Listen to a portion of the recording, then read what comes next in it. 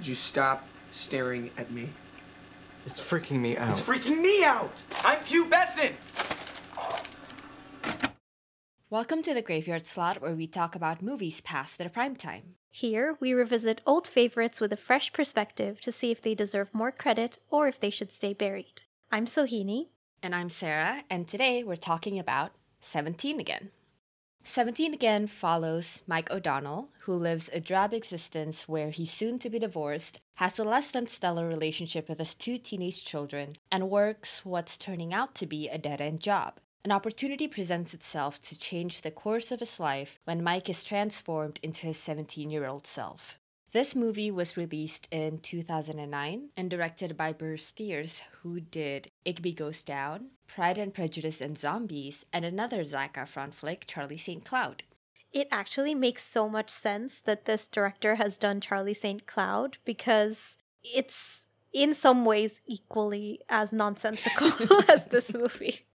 So we decided to watch this movie because I guess we both liked it in the past, and we were surprised to see that it had pretty average reviews. And as usual, we just wanted to see if it was warranted or whether this movie should deserve a little bit more credit. I personally cannot remember when I saw this movie. I just saw it at some point in my life. It was pretty fun. And I mean, you know, Matthew Perry, Zac Efron, it's a pretty fun cast. So yeah, I didn't really have any complaints at the time. Yeah, I don't remember disliking this movie either. I don't remember loving it either. I think it was just a movie that happened, which probably is a deserved title.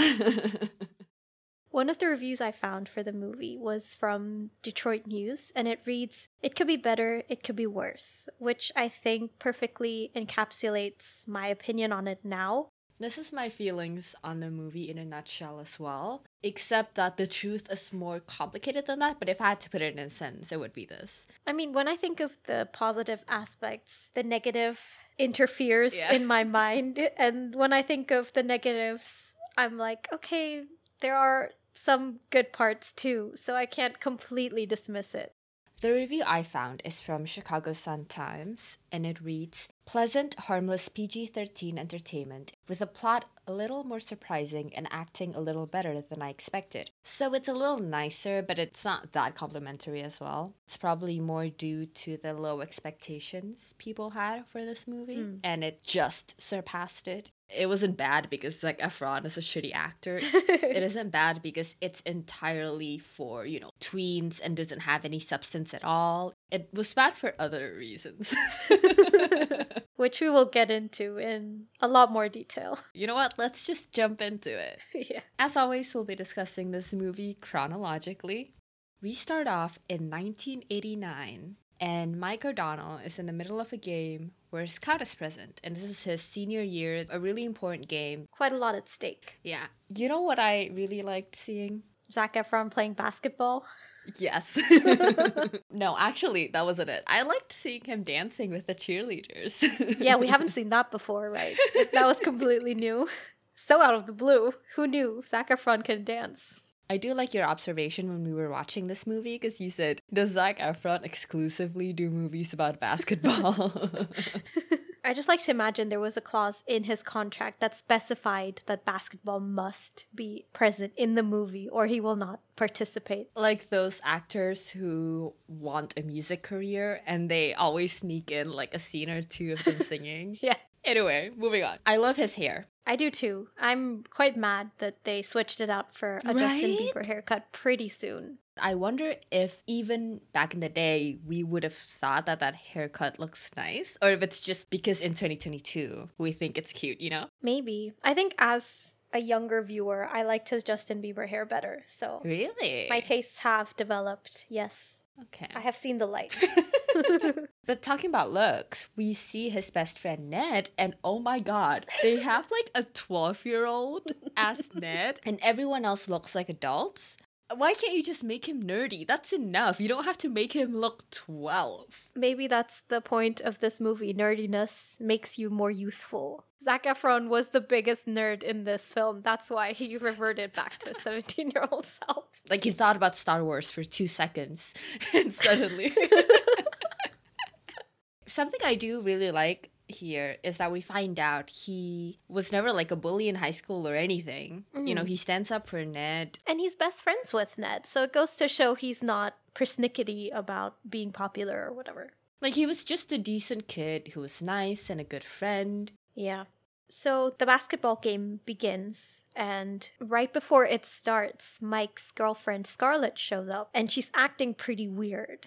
It's just funny to me that she was initially insisting that, you know, you should play the game first and I'll tell you about it later, but she's acting so strange outright. That's so obvious something is wrong with her. She's just so in distress, you know? But I was screaming at the screen the entire time. I was like, just tell him later. Like, you know this is a really important game. And the thing is, like, you know you're pregnant. You need Mike to play his best game and get recruited so that you have money to raise your kid. If anything, this is, like, important for you and your baby, you know? Of course, this is all from an outsider's perspective with, like, a clear head and all, so... Yeah, they do frame it as if him choosing to play the game is equivalent to him abandoning his girlfriend and their baby, which it doesn't have to be. But I'm gonna chalk it down to their young age, that they're making these questionable and rash decisions. I suppose from Scarlett's perspective, she might be worried that if this game goes well and Mike ends up going to college, that he'll just leave her behind and choose his career and his prospects over her and their baby. Yeah, you're right. So in a way, I do understand. It's just a little bit funny to me that her emotions are just so much on the surface that it's just so obvious something was wrong. But yeah, you're right. It's a huge deal. So it's understandable that she's not really able to hold back. And she tells Mike everything right before the game begins. And he decides to not play and runs after her instead. How does that end up? I mean, pretty well. Well, not immediately. The next 20 years are a little rough. A little. Having this framed the way it is, like, it's a crucial choice in his life. This is the moment where he chooses which path he takes. I like the idea, actually, that their romance apparently wasn't worth it, you know? Mm-hmm. Or, like, at least looking back and considering that idea later on in your middle age. It's not the sweeping thing you thought back in your teens. It's not romantic and glamorous the way you wanted it to be, or even, like, were convinced it was gonna be. Not exactly what we're touching on here, because he truly is in love with her, and there are other issues at play. But for a second, I thought that's what we were gonna explore, and I like that alternate message as well, that a real relationship and partnership isn't as magical as we've been led to believe, but that doesn't mean it doesn't have value, and simply learning to let go of this idea you'd built up in your head is okay. If this was what they were gonna explore, I would have liked something like that. I actually had the same thought, and I do think this is one of the messages that we're getting from the movie. To me, the movie is showing what happens after that romantic grand gesture that we normally get, you know, at the end of these romantic movies. You have to think about what comes after the happily ever after. It's a lot more complicated than just we love each other, because you have to think about reality. And I do think this movie is portraying what happens when that reality hits. Yeah. And what's even more interesting to me is that it is exploring what happens even if the choice is actually correct. Just because you did the right thing doesn't mean it's going to be smooth sailing from then on. I'm really glad that it's not realizing you made the wrong choice back in the day. It's contending with the fact that you actually did make the right choice, and yet it still led to this life. Yeah, and what I appreciate as well is, like you said, it's not framed as the incorrect choice. It's that you wouldn't choose any differently, but you can still be unhappy with how some things went. And that's just how life is, really. Yeah. I think in that way, the movie is touching on some very relatable and human emotions. Yeah. I think that's what allows the more unrealistic parts of it to work. Yeah, for sure. We jump to present day, and Mike's, you know, in middle age, and you know, the middle age crisis he's in the middle of kind of really got me down. Yeah, and unfortunately getting passed over for a promotion is the cherry on top of the whole midlife crisis cake. What really struck me is that while Mike has been at his job for 16 years, his boss has only been there for 2. And Mike is surrounded by people who are largely younger and more successful than him. And I think this is a great way of showing his place in life, because he could easily have become an unlikable character. But instead of that, I think we feel sympathy for him, because it's not that he's a bad person inherently, he's just reacting to his surroundings. Yeah. He's bitter at the world, and for good reason, but it's not that he's just an awful person. He's just stuck in a rut, and I can understand that feeling of thinking that everyone is progressing whereas you are stuck in the same stage in your life, wishing you could go back and choose differently and set your life on a better path. So I think that makes him quite a sympathetic character. Yeah, same. I find it a little weird that Mike randomly visits the high school. No, he was there to pick up his kids. Okay, that does make sense.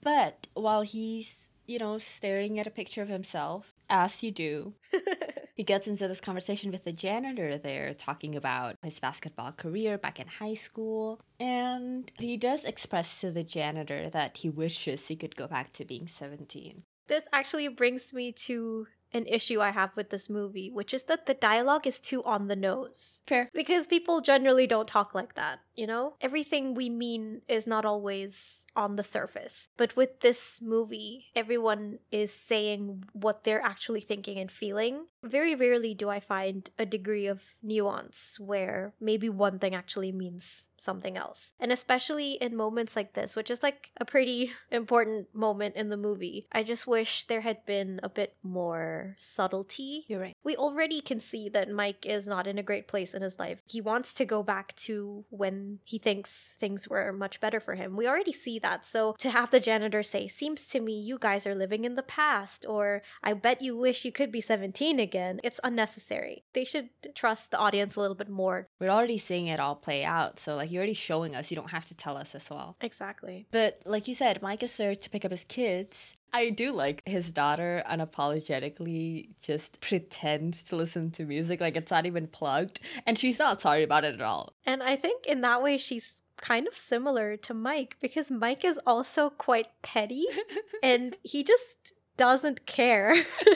When he doesn't care, he doesn't mind showing it. So I think she takes after him a little. Yeah. Or a lot.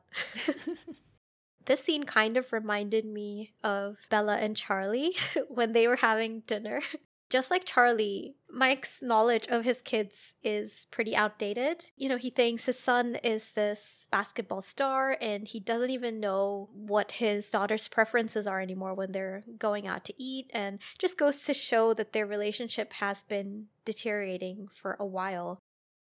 After ice cream, he drops them off at their place, and he sees his ex-wife, Scarlett, and she's tearing up the backyard, and they have a little argument about the effort Mike had or hadn't put into the garden. I do like the backyard as a metaphor for their relationship.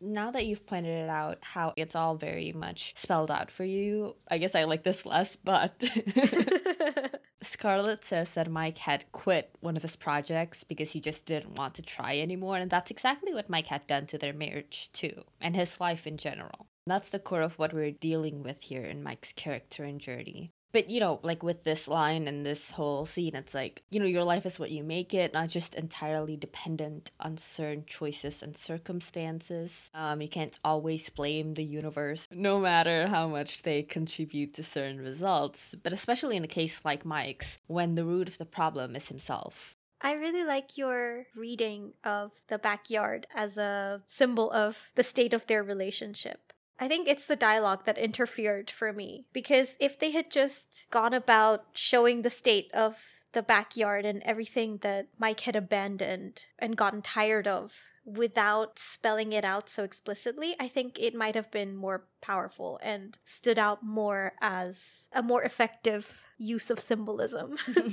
This is also when Scarlett's friend Naomi shows up, and I really like the details that they give Mike's character. For example, him calling his wife Scar and pronouncing Naomi's name wrong. These are brought up again later, even when he's 17, and I think they give more continuity to his character and make it believable that it really is him, even though we're obviously looking at a completely different person. It's still the same character. Yeah. So after this, Mike is on his way home, and it's kind of like the typical horror movie scene where there's a storm and it's dark and the radio starts malfunctioning, and he's driving on this bridge and he sees the janitor who is apparently about to jump into the water. Mike jumps out to try and help him and basically just falls into this whirlpool. And he wakes up, what do you know?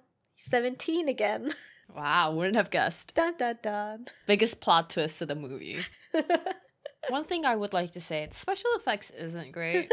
They superimposed like a face on it. Yeah. I'm not expecting like excellent special effects. Like just have a shitty whirlpool. I'm fine with that. It reminds me of that scene in High School Musical 2 where Zac Efron is looking at his reflection in a body of water and the reflection is super clear. It's like a mirror. Yeah, Zac Efron has one special effects guy that follows him from movie to movie.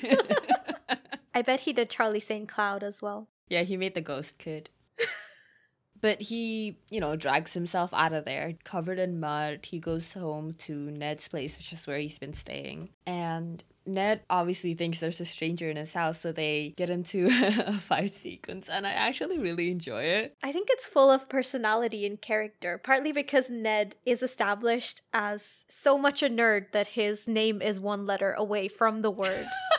But they duel with all these different props that he has displayed around the house. And it's really fun. Also because they have this established dynamic between them where they know each other so well that it makes it really fun to watch. Yeah, they do a really good job with their friendship, honestly. But yeah, this fight specifically is just a fun way, especially to use this character's traits. I do like that here it has a purpose, no matter how trivial or how important. And the slightly more relevant side to this is that he's familiar with various tropes and story acts and arcs, so he has a bit of an idea on what could be happening to Mike. They basically say that it's something like spirit guide transformation magic. Once he realizes that the magical being was probably the janitor, he goes to the school to try to find him, still dripping in mud. But Mike ends up enrolling in school because he concludes that his mission on this journey is to redo his senior year and make different choices that will lead to a much more satisfying life down the road.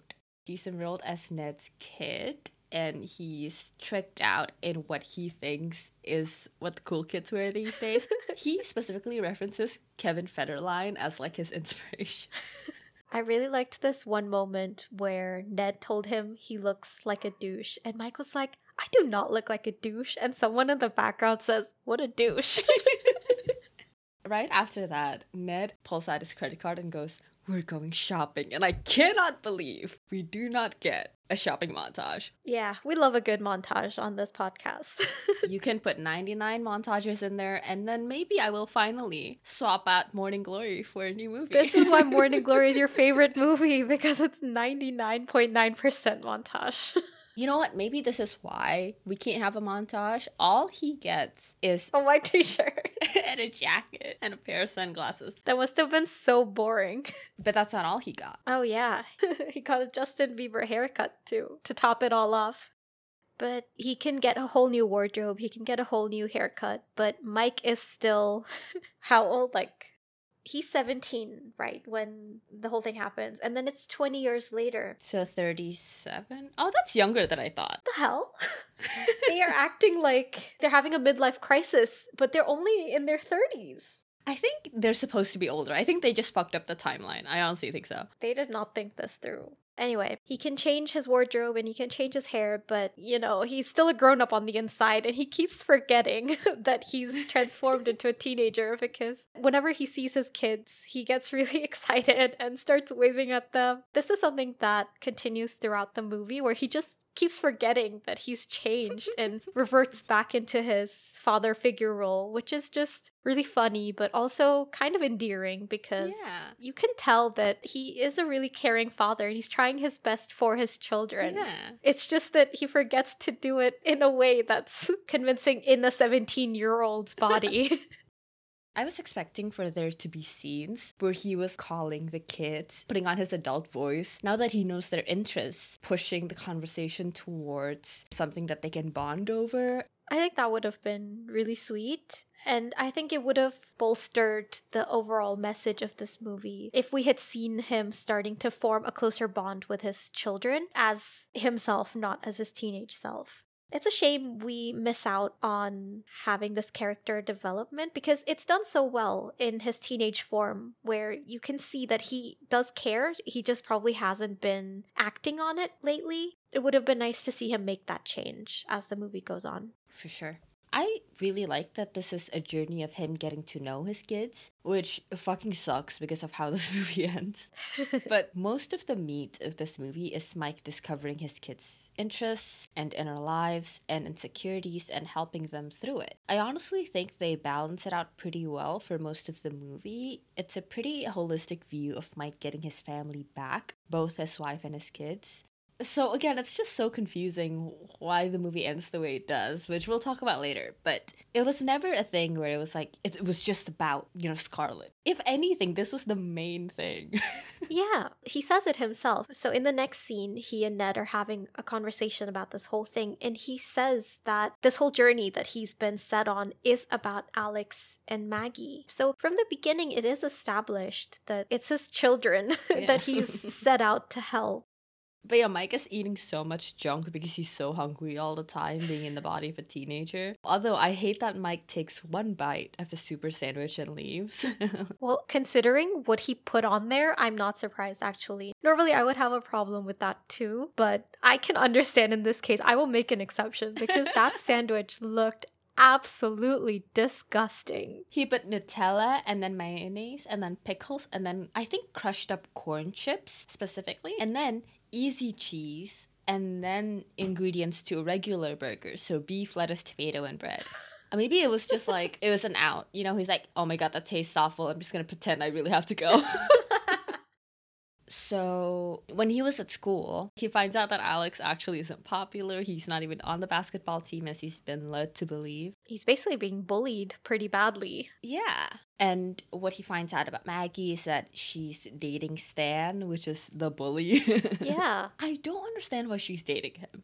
They don't really put any effort in establishing a sibling relationship between Maggie and Alex. Yeah, they don't even show them like bickering or fighting or anything. Yeah, I don't think they interact once in the entire movie. So it's difficult to understand the motivation behind her dating her brother's bully. Yeah.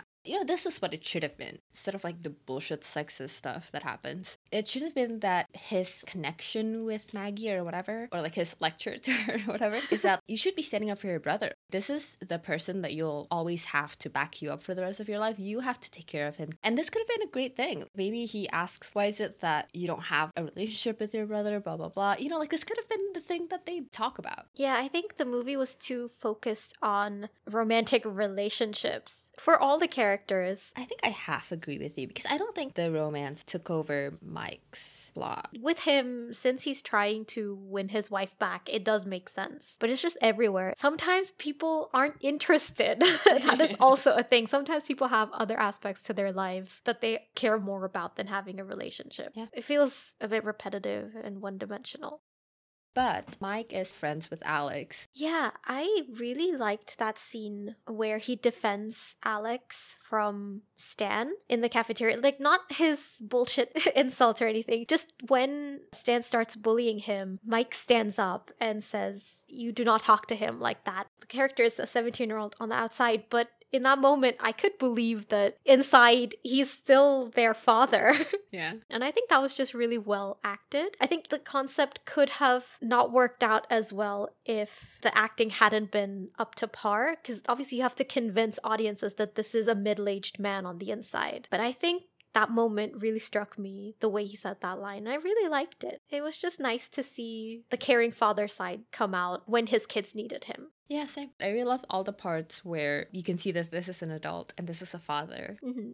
I think Zac Efron is a good actor. I did wonder if this movie would have been leagues better if it had been an even better actor. Like, he's no Jennifer Garner in 13 Going on 30, you know? But I'm saying, like, I do wonder what this could be if he was a Jennifer Garner. I think that's a legitimate question, and your comparison with 13 Going on 30 is very warranted, especially since the concept is the same. And we have seen how Jennifer Garner managed to imbue every single aspect of the character with the youthfulness of a 13-year-old. Not just the way she talked, but the way she moved and the way she interacted with her surroundings. Everything just screamed 13-year-old trapped in an adult body. And I don't necessarily know that Zac Efron was up to that level. I don't think his performance was quite as nuanced, but I still think he did a decent job in any case. I think he did a great job, is what I'm saying, which is why, like, I want him to portray this really nuanced, heartbreaking performance, because it could have been that. The part that stuck out to me is when he's in class and it's like sex ed or something, and he's describing holding his kid for the first time. It's supposed to be a thing where he's swept away by the emotions and the memory. And for his character's journey, it's like remembering what was so special about this life that he chose. That fell flat for me. I think in general, one thing that is missing from this movie is having Mike wrestle with the fact that he's a teenager again. You're right. And about that scene specifically, I didn't like it. The writing just got in the way for me. Yeah, for sure. I couldn't ignore the sexist stuff, the way that it's framed as if every woman is supposed to have some kind of motherly instinct, and the moment he mentions the joys of having a baby, suddenly everyone wants to be abstinent until they're 30, and it's just, I felt like it was less the character saying it, more the writer saying it, and their specific opinions coming through the character's mouth. And that just takes me out of the story. It's just not good writing. I agree. I think this is why I wish he had done something with the performance. I think it could have been a good scene had it been about him overwhelmed by the feelings of the first few seconds of fatherhood. That's a great point. But now that Mike is friends with Alex, he finds out that Alex is surprisingly great at basketball. And my thing here is that before all this went down, Mike thought Alex was on the team, so why haven't they done this before as father and son? He must think Alex is already a decent player. I mean, like, I guess the answer is that he hasn't been there for his kids. Yeah, now that we're talking about it, his behavior with his kids and his attitude towards life don't quite align. Maybe it's this thing that he has good days and bad days, but initially, in the beginning of the movie, he's so downtrodden, yet he's still making an effort to go see his kids and spend some time with them. So I don't really know where his relationship with his kids is at. Yeah, I think what's missing is like a moment early on in the movie where he realizes that he hasn't been there for his kids. Yeah, there's a turning point that leads him to decide, okay, I'm going to make an effort today. Something along those lines would have been helpful to establish where exactly he's at. Yeah. But for his daughter, he keeps seeing her with fucking Stan, and God, the horror of seeing your kid make out with somebody, especially somebody like Stan. Ugh. But at one point, Mike gets into a physical fight with Stan, and we see the aftermath. And Mike is holding up an ice pack of some sort to his face, and he's not even bruised or bleeding or anything. I was just like, you were too scared to like fuck up Zac Efron's face? Come on, man. No, you don't understand. When he turned back in time, he also became invincible. He doesn't bruise anymore. Wow. He got beat up so badly by Ned, but he was completely fine then too. You're right. But yeah, that caught my eye too. The fact that he was holding up an ice pack to nothing. It's the same when later on in a scene Maggie is crying, but there are no tears. The entire scene, she's sniffling and she's wiping her nose, but her face is completely dry. It's so distracting. On to our third O'Donnell. Mike listens to what Scarlett has planned for the backyard, her wants and needs, and volunteers to help. And tying in with the not at all subtle metaphor here, this is one of the first times in recent years that he's listening to his wife and putting in the work to nurture something instead of growing complacent and letting things fester and deteriorate and giving up. I do like that one exchange. And he's just like teasing her.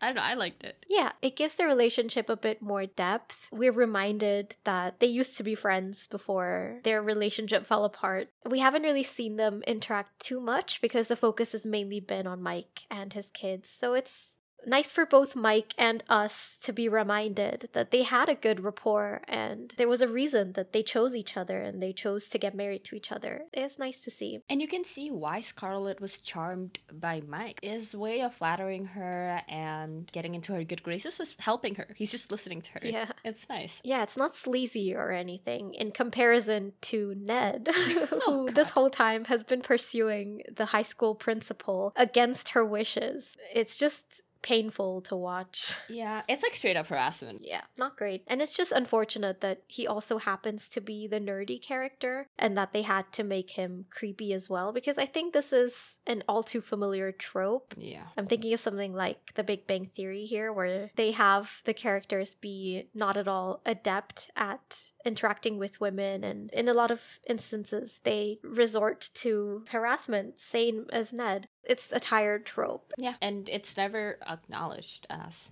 harassment. Yeah. But we finally get our Montage? that we've been waiting for. We see Mike trading Alex, and I am more impressed by Mike kicking the basketball so perfectly towards Alex's hands instead of Alex's shots. Maybe his real dream was to be a soccer player, and the moment he turned 17, he's like, now I'm gonna pursue my dream, and we see him just quit basketball and try out for soccer instead. That would be so funny. Zac Efron wouldn't let that happen though, because contract.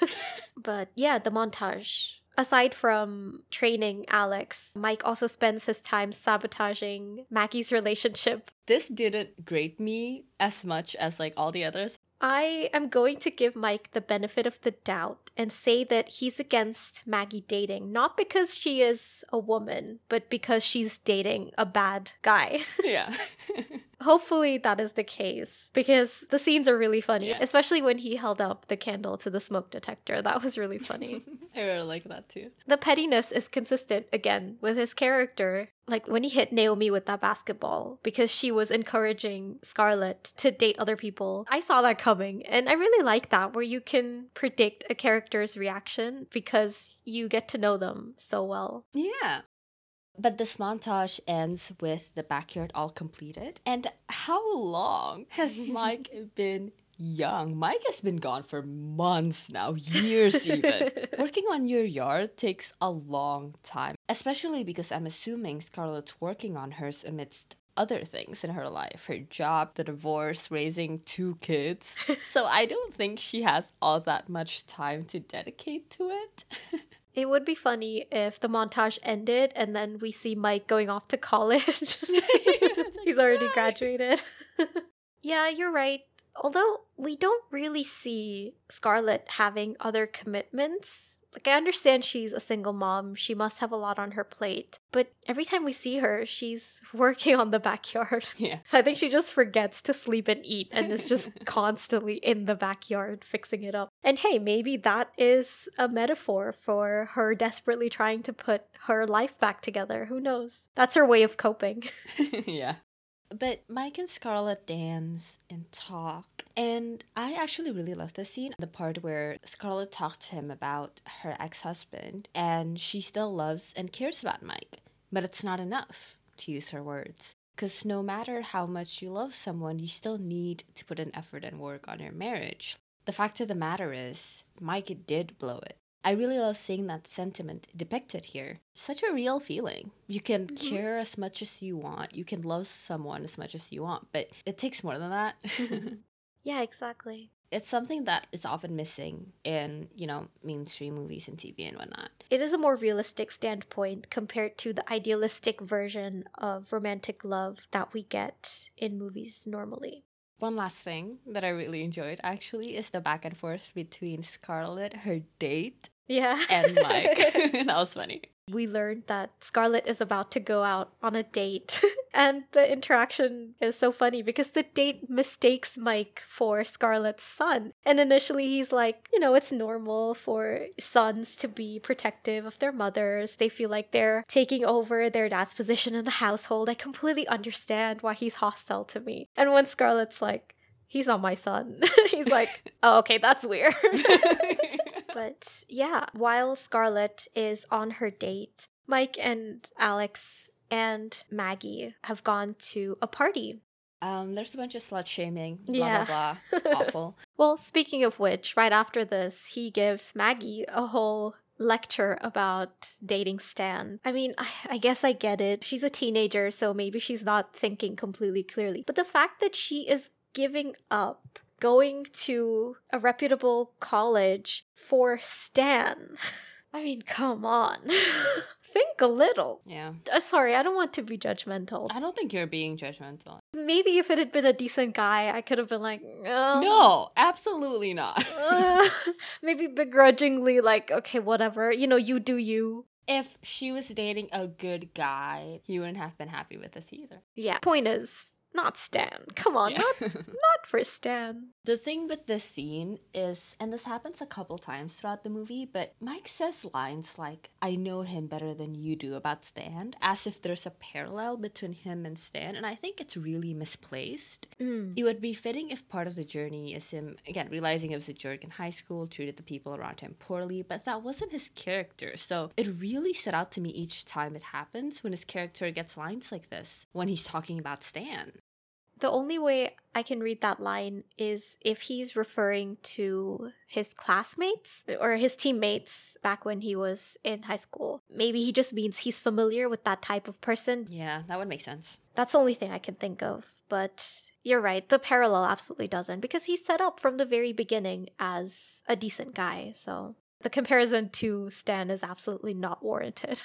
He's such a bad character. Why not just have a decent guy dating Maggie? Like, why have Stan there? They also could have had Maggie date an okay guy, but also still have problems, There's not always a bad guy. There's not always a dickhead that you have to break up with. Yeah. And this could be a really interesting thing where Mike is like, the knowledge shame part is about relationships that are between two people who care about each other, but it's harder than just loving each other. And that's something that he has to deal with, and he works through it as he's looking at it from an outsider's perspective between Maggie and her boyfriend. Like, that would have been really interesting.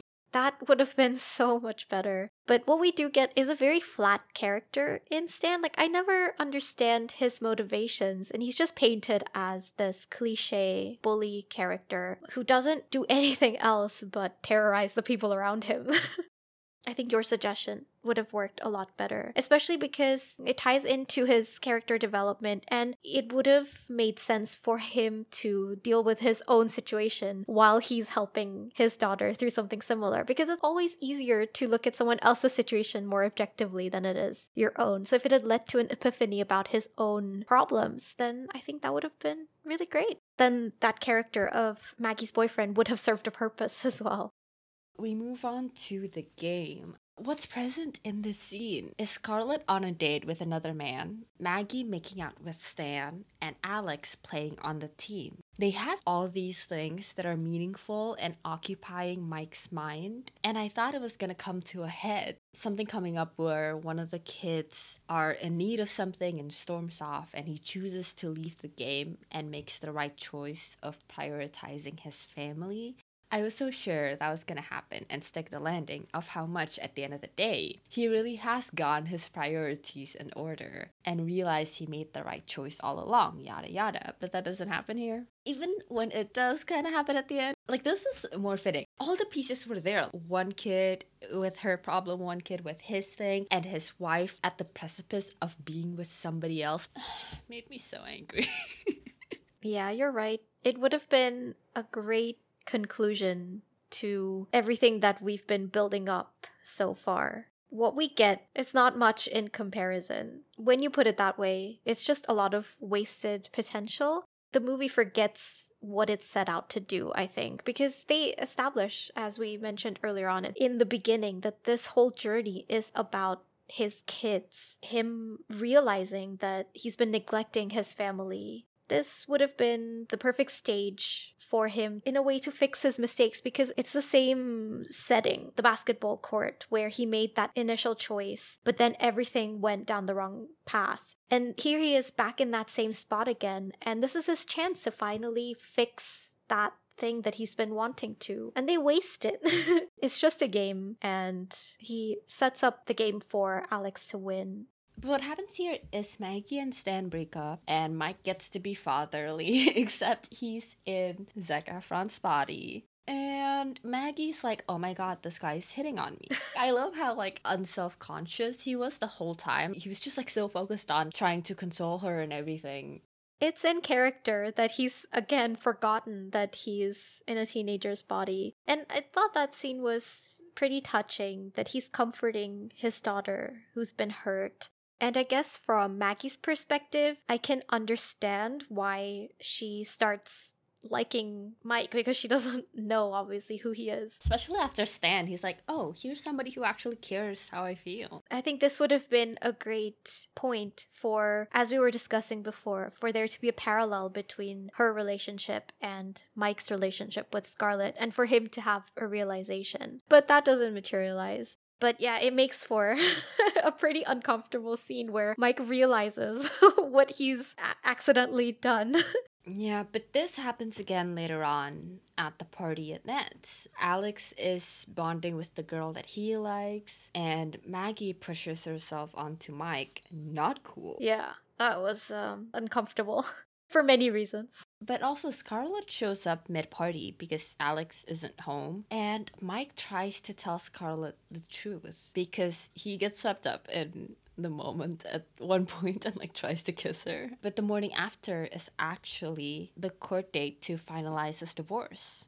So yeah, he doesn't really have much choice but to turn up at the hearing as a 17-year-old. And so obviously everyone thinks that the actual Mike is skipping the whole thing, but teenage Mike, he's saying he has a letter for Scarlett from her husband. This is probably the strongest point in Zac Efron's performance. Yeah. It is a really touching scene. He reminds her of the early days of their relationship and why they fell in love with each other. And he apologizes for losing his way and for blaming her for everything that's gone wrong in his life. And I think the writing isn't anything revolutionary here, but the simplicity works, especially because Mike is supposed to be improvising this on the spot. So just the fact that he says things like, I don't want you to do this, and it's not necessarily, anything poetic. It's not anything particularly logical because it doesn't matter what he wants. But just the fact that it's his raw emotion he's expressing on the spot makes it quite powerful.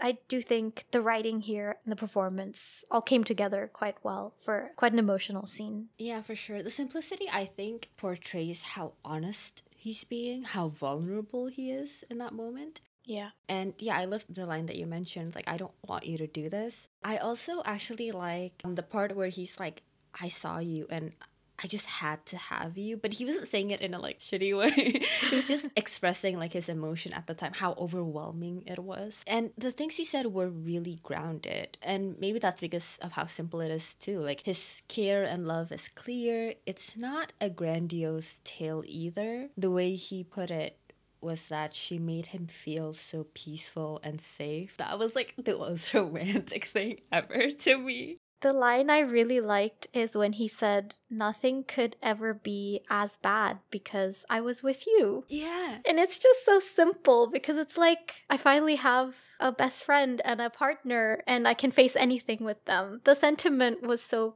sweet. Yeah.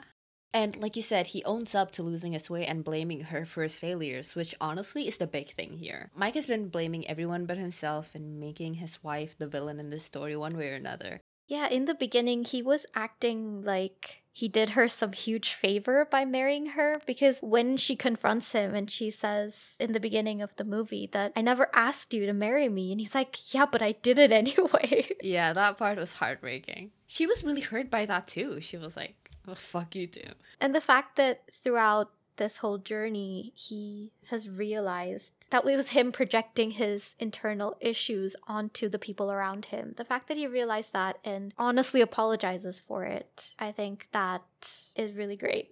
You know what I'm realizing is that we very rarely get real apologies in like movies or TV or maybe books, I don't know. Or in real life. Yeah.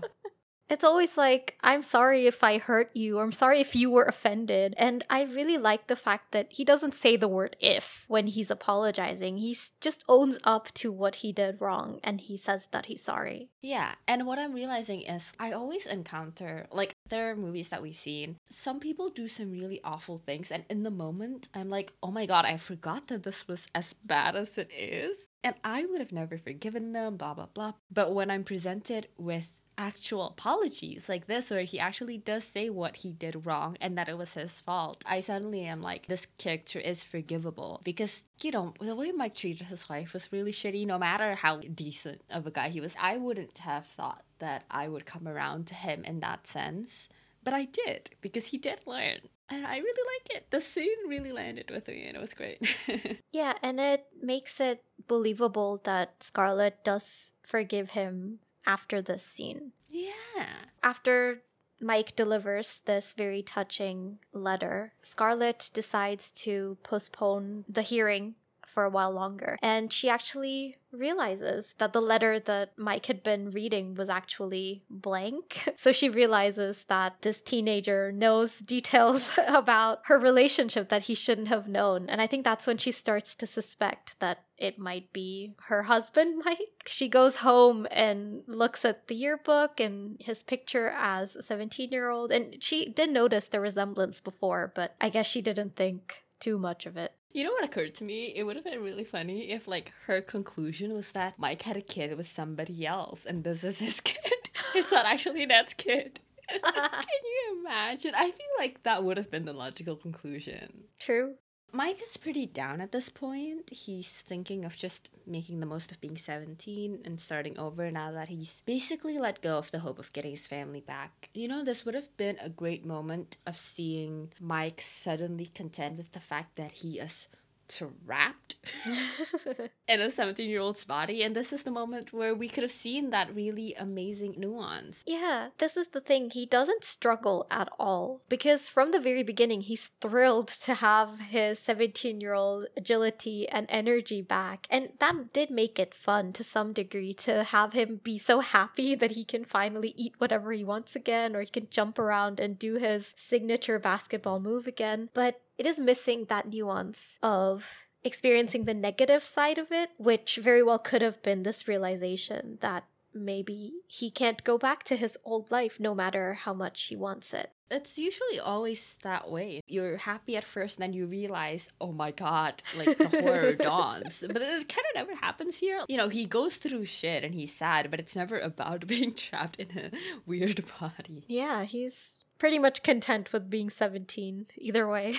I think he just hasn't thought things through because he's been fighting to get his family back this whole time. And if he did, but he was still stuck as a 17-year-old, I think that's when it would dawn on him if he ended up getting another chance with his wife. But then he's like, oh, wait a second. This isn't gonna work. I think maybe then he would have realized, but he's given up hope that he can return to that place with his family again. And that line made me really sad, where he said that everyone was happier without him. They were better off without him. That was quite heartbreaking. Yeah.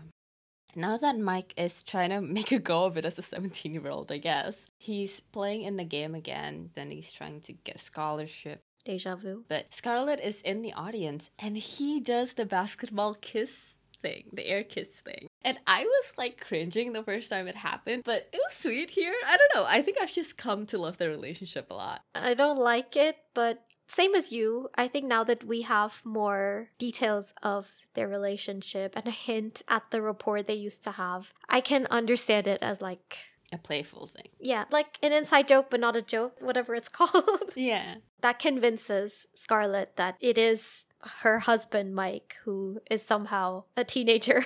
And understandably, she's quite shocked by this revelation and she leaves the basketball game. And once again, Mike is faced with a very familiar choice of continuing with this basketball game or going after the love of his life. And can we guess which choice he makes? He goes to play soccer. Yep, that's the end. No. Of course, he goes after Scarlett once again, and he passes the ball to Alex this time instead of just dropping it. Which is, I suppose it's a nice touch. Yeah, it is. It's a nice culmination of everything that they've been through so far. But yeah, he goes after Scarlett, and at that point, he magically transforms back into his grown-up self, and they reconcile. And that's the end. Okay, I have a question. Yeah. When Mike realizes his mission isn't reliving his youth but helping his kids, do we even realize if this is true, like, by the end? Because, like, is the actual mission here actually realizing that he made the right choice all along in choosing Scarlet? Because that's when he finally turns back to his adult body, right? Which leads me to believe that that was what he was supposed to learn. Maybe, yeah, he just completely misunderstood what he was there for. But he ended up doing some good along the way anyway. It's like you said, they forgot what the movie was about halfway through. Yeah, either that or I think they were just confused on it to begin with. Yeah. Maybe it's just that he did everything he could for his kids and all that was left was his relationship with Scarlett. I know, but, like, it's so frustrating. Yeah, especially because we never, as you were saying while we were watching this movie, we never get any closure on the plotline with the kids. They never even know, I guess, that it was him all along. The movie literally ends with Scarlett and Mike in that hallway reconciling. My biggest problem with this movie is that it's about Mike reconnecting with his family, and they only end half of that arc. They have Mike and his wife reconcile, but they don't show that with his kids. He helps them and all, but his relationship with them is not mended at all. I was so confused when this movie ended. They literally just decided to not end the main arc. Like, what the fuck? His relationship with Scarlett is a big part of the story, but so is this relationship with his kids. It's not even a subplot. It's also not a thing where it's clear where the storyline will go. Young Mike wasn't over here, like, helping the kids understand their father better or appreciate him or anything. He was only helping them flourish in their lives. His relationship with them is still in shambles. And, like, this movie ends right before the big resolution. I guess the movie never pretended to want to mend their relationship. They just cared about, like, helping the kids in school. So, you know what? Maybe it's my misunderstanding, but that is shitty. This is why I say it's too focused on the romantic love aspect, because it just forgets that a part of finding happiness is also having a positive relationship with his kids. There's no effort to develop that parental relationship, that familial love between Mike and his children, because it's just too focused on the romantic aspect. And yeah, he helps his kids in their own domains or whatever, but there's a piece of the puzzle missing, which prevents it from being a complete narrative. But I suppose we're supposed to imagine that he becomes a more attentive father or whatever. I don't know. Yeah, the movie just ends. It would have been nice to see the kids come around and realize that he has been trying. It would be fun if they found out too, that it had been him the whole time. Yeah. Even if they had hinted at it, because Scarlett was looking at the yearbook, and if they both saw the yearbook and saw the picture of their dad, that would have been the thing that's like, oh, we know where this ends. So yeah, because of this, the story feels quite incomplete. And to me, at least, it feels a little bit muddled in the message it's trying to convey. Very much so. So, an absurd conclusion. Mike was trapped in a 17-year-old body for months, maybe even years. Reports of Mike O'Donnell missing have been filed. The family has mourned him. All the while, young Mike is chilling with them, finishing up the backyard, whistling along. Would you like to offer up an absurd conclusion of your own, Sohini? Yeah, in that vein, my absurd conclusion would be that Mike became immortal when he fell into the magic whirlpool. He cannot be harmed by mere human beings anymore. He cannot be bruised. He cannot bleed. And our final absurd conclusion is that, in truth, Mike is a soccer star. He's just kind of lost his way, mixed up the balls a little, he meant to pick up the other one. He's just been boxed in by society's expectations. Yeah. Have you ever considered that maybe I can be both? A famous Mike line, as we all know. Iconic Mike O'Donnell line. Yeah. So now that we've discussed this movie in excruciating detail, have your opinions changed, and would you recommend this movie? My opinions have definitely changed. I think a lot of this movie's weaknesses went over my head when I was watching it as a younger viewer, and now that I'm watching it with a more critical eye, it's hard to look past the flaws. And I'm not just talking about the normalization of harassment and slut-shaming and misogyny. I'm also talking about very unimpressive writing, which gets in the way of pretty decent characterization. To be fair, parts of it are still fun, but overall, it's just not as enjoyable a movie as it was before. So I wouldn't recommend this movie. Watch 13 Going on 30 instead. What about you? Yeah, I feel very similarly. My opinions have changed in that I like this less now. It's like you said, it's hard to get over the bad stuff, and there's a lot of fun parts, but unfortunately it doesn't outweigh everything else. And what I like about this movie is actually the subject matter and the themes they're exploring and the concept, and especially with something like this where it is a concept that's been done before. And it's pretty familiar to the audience. One thing you can do is make it a tour de force for your actors. The joy of this movie should be excellent execution, seeing these actors push the limits and doing some really incredible acting, some really incredible writing should be present, and that's where the value lies. Unfortunately, it is missing that, and they have such a star-studded cast too. They could have easily done that. This movie wasn't meant to be that, they didn't try to make it that. But what's the point of just doing another body transplant movie if the point isn't to push that to its limits? I mean, there is a point, obviously. I don't subscribe to that where it has to be the best. Yeah. But in this case, that's what I would have wanted, and especially because of what they do explore here, because not all stories with this trope explore these themes that we discussed, but this one does, and I love that. I love what they touch on here and there. Yeah. So I don't recommend this movie. It's not worth your time. Actually, up to the end, I would have recommended it. I would have been just ignore the bad stuff. It's a fun watch, and it ends is what I was assuming. But it doesn't. So, instead of just being able to enjoy this movie as a really dumb movie to watch, it leaves you so unsatisfied, which is, I guess, my least favorite thing. You're investing time in this thing, and of course you want it to have a satisfying ending. Otherwise, it feels like you've been cheated out of 2 good hours of your life. So yeah, I don't particularly recommend this movie. Maybe, you know what I recommend? To rewatch this movie if you had liked it back in the day and realize how bad it is. I don't know, I just want you guys to suffer with me. Misery loves company. If I had to go through this, you have to go through this. And that's all for this episode. Next time, we actually will be discussing Hannah Montana the movie, as we said we were going to last week. If you have any thoughts to share on the movie, send them in at graveyard_slot on Twitter and Instagram, or email us at thegraveyardslot@gmail.com so we can share on the podcast. If you enjoyed this episode, please rate and review. Thank you for listening, and we'll see you on the next episode of The Graveyard Slot.